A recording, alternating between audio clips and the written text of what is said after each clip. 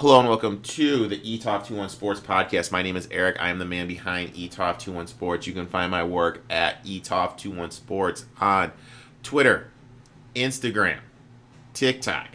For horse racing at eTop21 Sports _horse_racing on Instagram. For hot takes and fantasy football advice at eTop21 Sports _fantasy on Instagram. I had some people ask me why I created that account. I'm just going to be simple. I need to keep everything separate for me to keep my sanity and for me to be organized. I have 1,000,005 things going on in my life. Have it be with all the sports stuff. I'm trying to put out to you guys and help you guys make some money. With the girl who's moved in now, I have 1,000,002 things going on. So for me to be organized, this is just the way I need to do stuff in my head. That's the way I created the account. Also, some people who are following me, who are paying members, they've straight out said to me, look, we're following this account for sports betting. We really don't care about what your hot takes are on whatever going on in the sports world, which I get, which I understand. So again, starting Monday, the hot takes and all the fancy stuff on Instagram are going to be on that account. Wow. What a week of sports. What a week of sports. We had Alabama winning the national championship game, and like I said, I have the girl living with me now. Let me tell you about the girl real quick.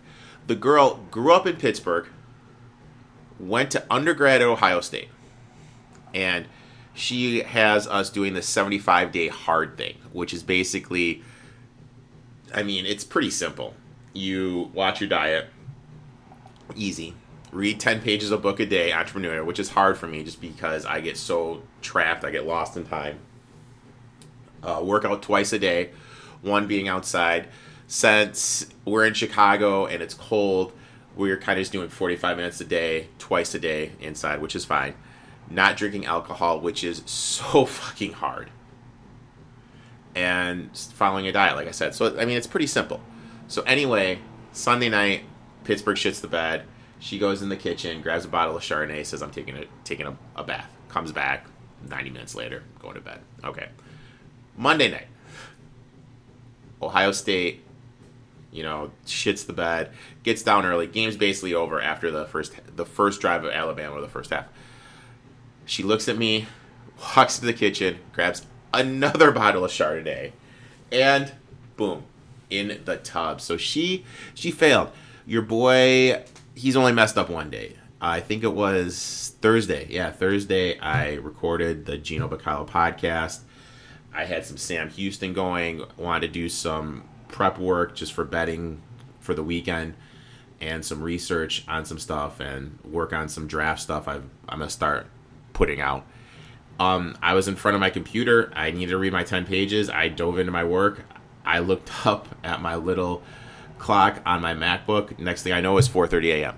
So I completely worked through the night because I got so lost in my work and I didn't read the book. 10 pages of the book. So that's the one time that I've effed up. So, yeah, it hasn't been that hard. But in terms of the sporting stuff, the big news, obviously, was the trade with the NBA. You have a lot of moving parts here. So I will look at each team. So number one, we got James Harden. James Harden went to the Nets. This is the big piece.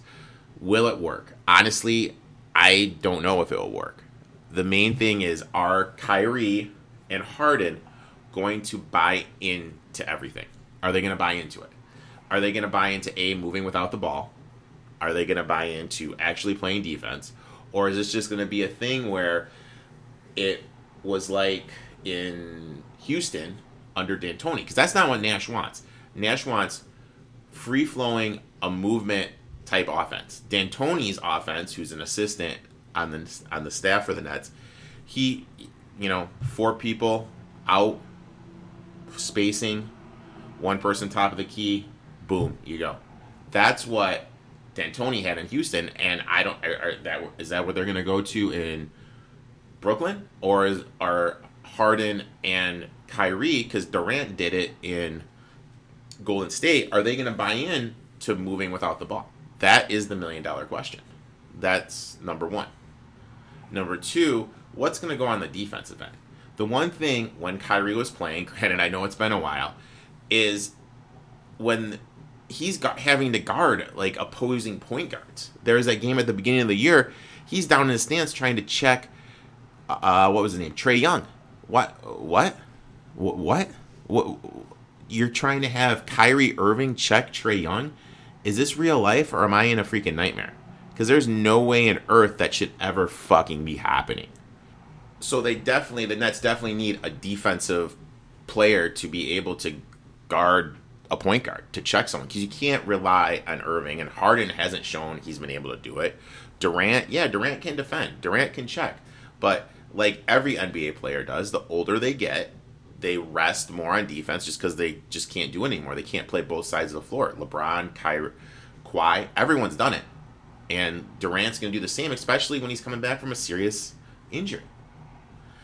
So that's a worrisome point. You lost Jarrett Allen, who I think was huge, who I think they're better off closing games with. Now you're relying on DeAndre Jordan. God only knows what you're going to get from him. He can't make free throws. Is he going to be able to defend? He can't make a jump shot, so people are going to be able to sag in. And you lost LeVert. LeVert is really good. LeVert is going to take off in Indiana. So they lost some depth. So as much as everyone wants to just give the East to the Nets, I would be a little leery just because there's a lot of ways this can go. And the way I'm looking at it is I think they're going to struggle. I don't think they're going to be coming out of the East. Unless they're able to unload Kyrie and be able to get some defenders. Because Kyrie, what they need isn't what they need right now. And also, he's just MIA.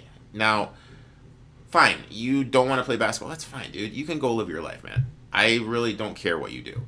But the fact you're getting paid and you are out on Zoom calls, partying, that just doesn't sit well with me. That really doesn't sit well with me. But it's your life, man. If you don't want to play, just retire. Just go do your thing, dude. I have no shame in you. You can do whatever you want. In terms of the Pacers unloaded Oladipo. Oladipo wasn't going to sign there anyway. Everyone knew that. Oladipo was out. He wants to be in the South Beach. He wants to be in Miami. That's fine. He's gone. Bye. But now you got LeVert, who, let's face it, I can make an argument that's going to be better than Oladipo, and he signed till 2023. LeVert's going to be playing those starter minutes, which he wanted, which he wasn't going to get in Brooklyn, and he's going to be the man. He's going to be the man down the stretch because he's going to be the guy who's forced to go to create and get other people's involved. And so, long term, if he can stay healthy, granted, I know he's had some injury histories, he created more financial gains by going to the Pacers because he's going to be able to show everyone what he can do.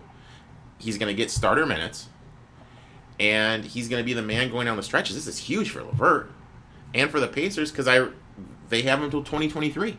So now you have Brogdon, Sabonis, and LeVert. That's a solid little threesome that you can build around and you can compete. You can win a round in the playoffs and maybe shock a team in the second round if everything falls your way. So I really like what the Pacers did. Now you look at the Cavaliers. The Cavaliers added Jarrett Allen. I love him. He's only 22 years old. They have his bird right, so they can't extend it. So that is huge. And he's going to fit in great with that Young's core of Garland and Colin Sexton.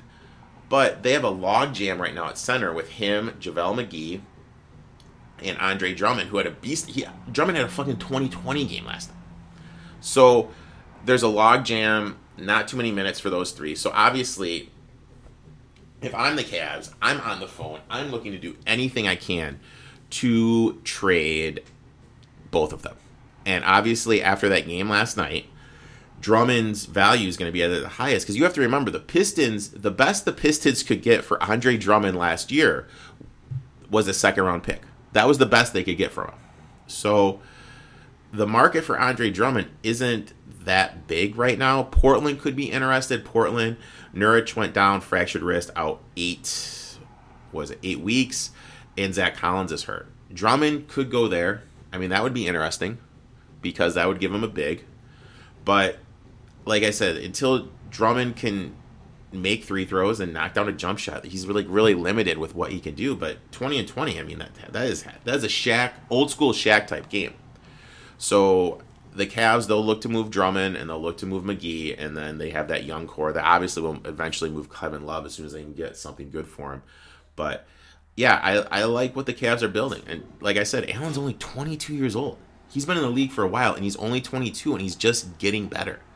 That's a great young 3. And if the Cavs miss the playoffs, this draft class has some dudes in it. The Cavs are building something. I really like what Cleveland's doing. They're doing it through the draft because obviously, you're not going to be able to get any free agents more than likely to go there unless someone has ties to the community. But I like what they're doing.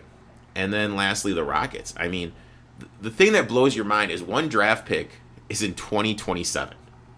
2027. So that's an 18-year-old. In 2027. So there's basically 11 or a 12-year-old traded for James Harden.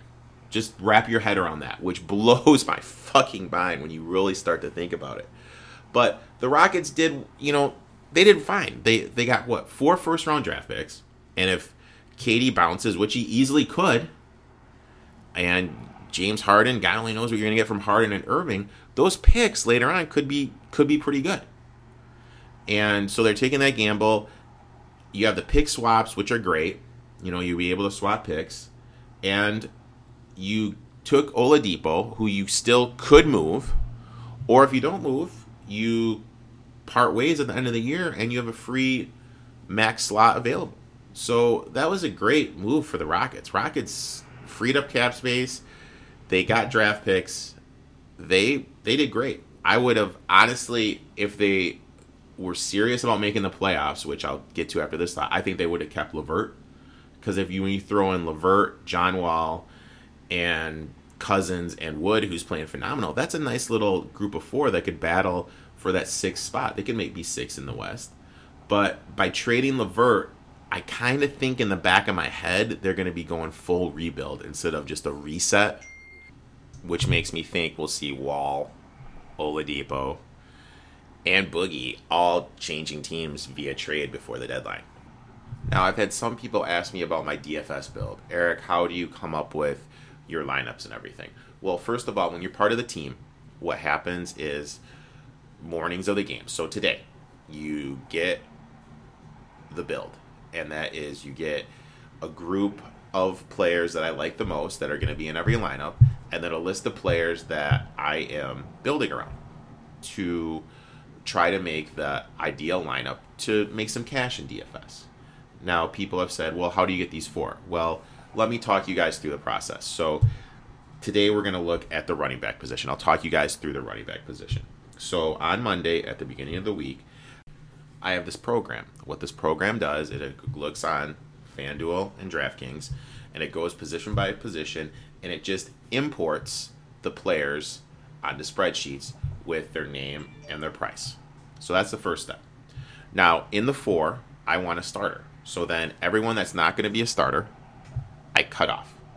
And I just transformed. So I took Kamara, Adam Jones, Nick Chubb, Dobbins, Akers, Allaire, Fournette. I include Hunt in here just because of the situation with Hunt, Singletary, and Darwin Thompson because I expect Allaire Kyle Edwards-Helaire not to play because of the hip. So I put those guys on a different spreadsheet. And then I look at the matchups. The big matchup for me is I like DVOA. If you guys have listened to me on the Gino Bacala podcast, I like DVOA. So based on the DVOA matchups, that takes Kamara completely out of the game for me. I put Kamara on my fade list just because of the matchup and historically how he's done. Now I look at Aaron Jones. Now this game I think is going to be a little higher scoring, so I take Aaron Jones off the list.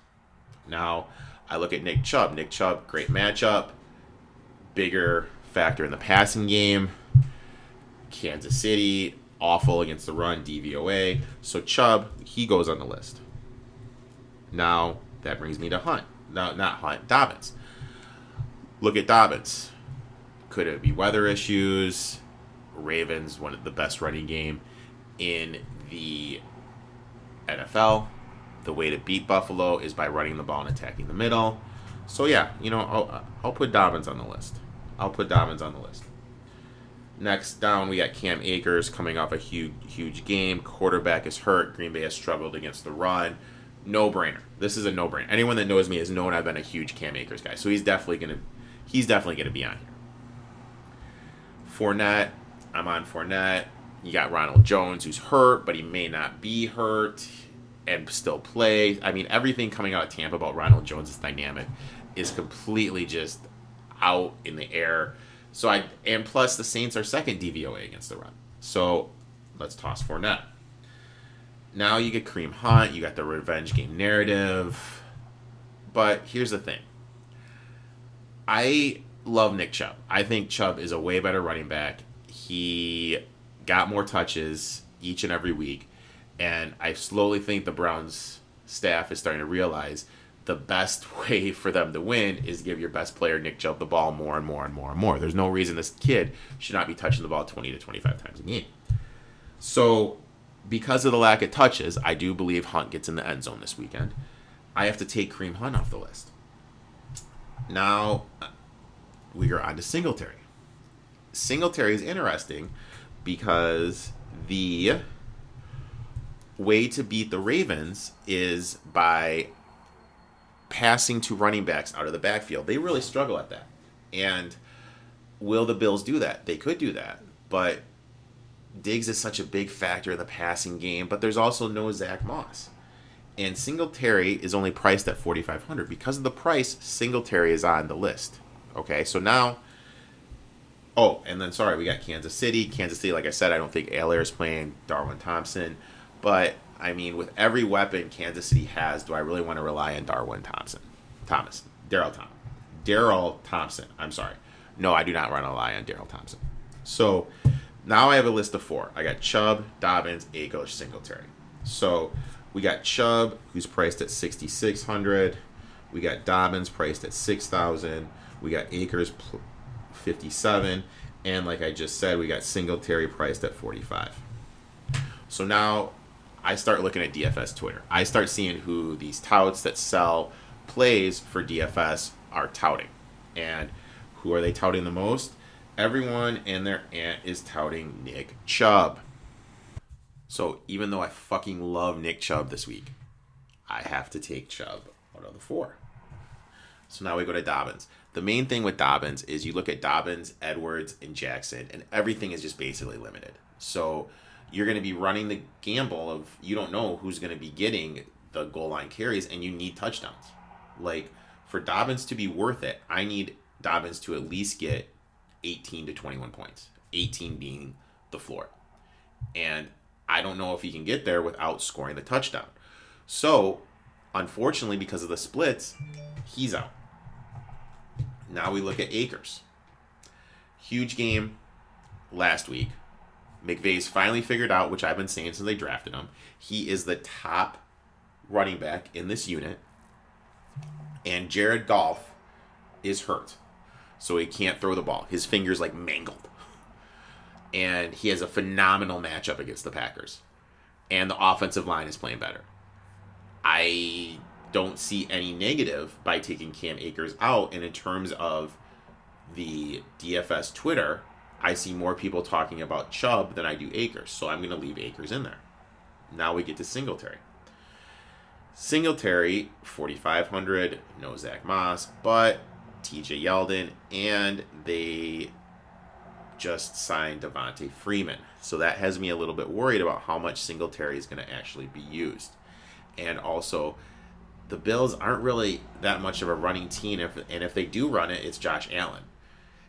And they really don't pass that much out of the backfield. So as great as the price is and opening up more opportunities to higher priced players by playing Singletary, I don't think I can get that 18 points I need from Singletary. So Singletary's out. So that just leaves Akers. So that's kind of how I talk myself through it when I make the decision about who I'm going to be putting in. Now, everyone else that's been that's been transferred over to a spreadsheet, they're just in the player build. And I just do my projections and for points that I have, and I just try to build the best roster I can. And that's kind of how I go through the DFS build. If you guys have any questions, hit me up. I'm more than happy to help you out with that stuff. Now, there's been some coaching hires. If you guys are following me at etoff21sports _fantasy, you'll see my takes on these hires.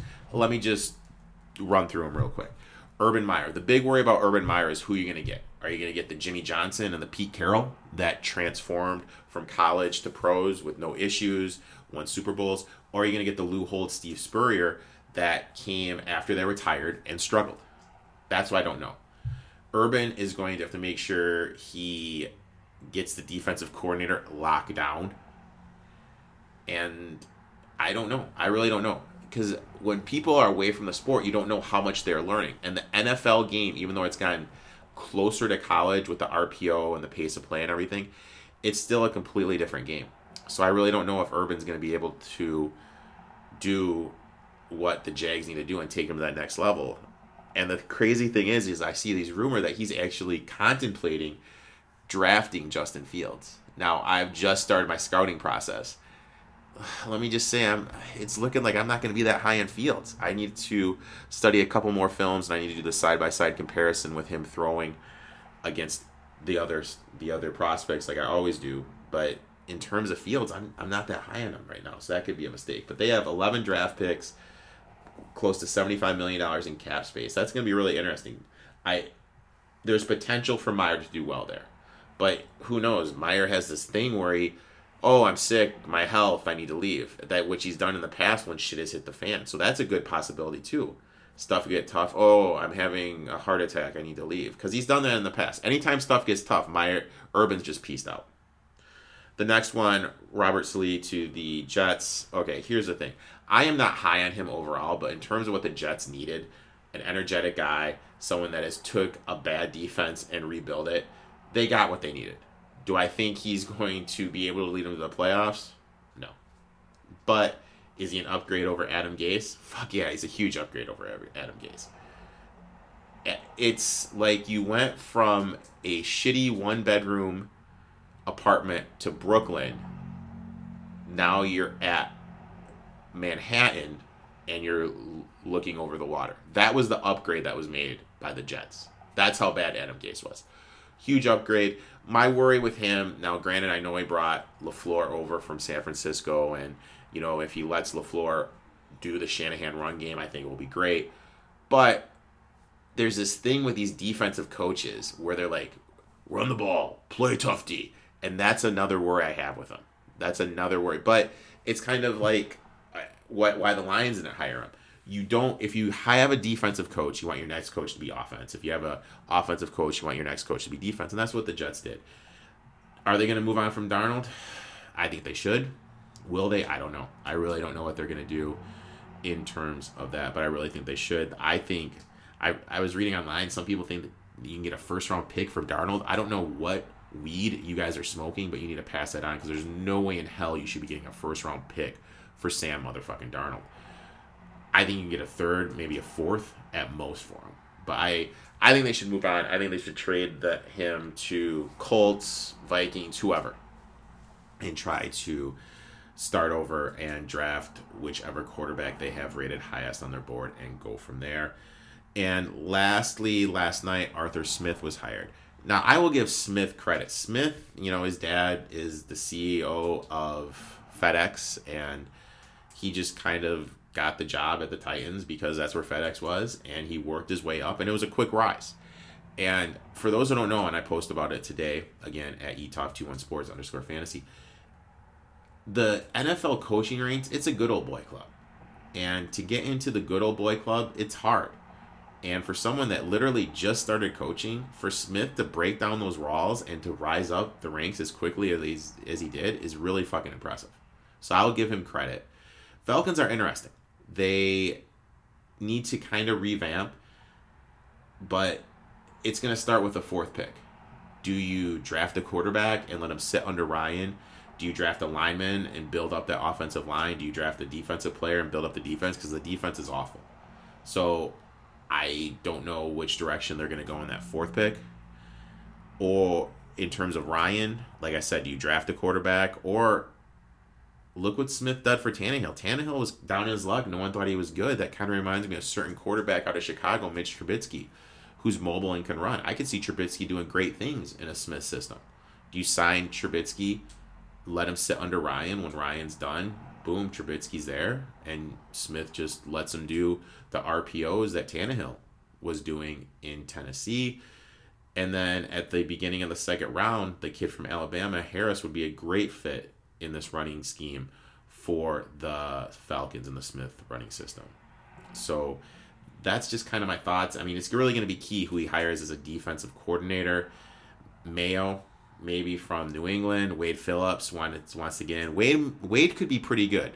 Wade has a history of coming in, getting the defense up. First year, always great. But he would just be a couple-year rental because he's 73 years old, and there's no way he's going to last that long. But he would be a good step in getting that defense going the right way.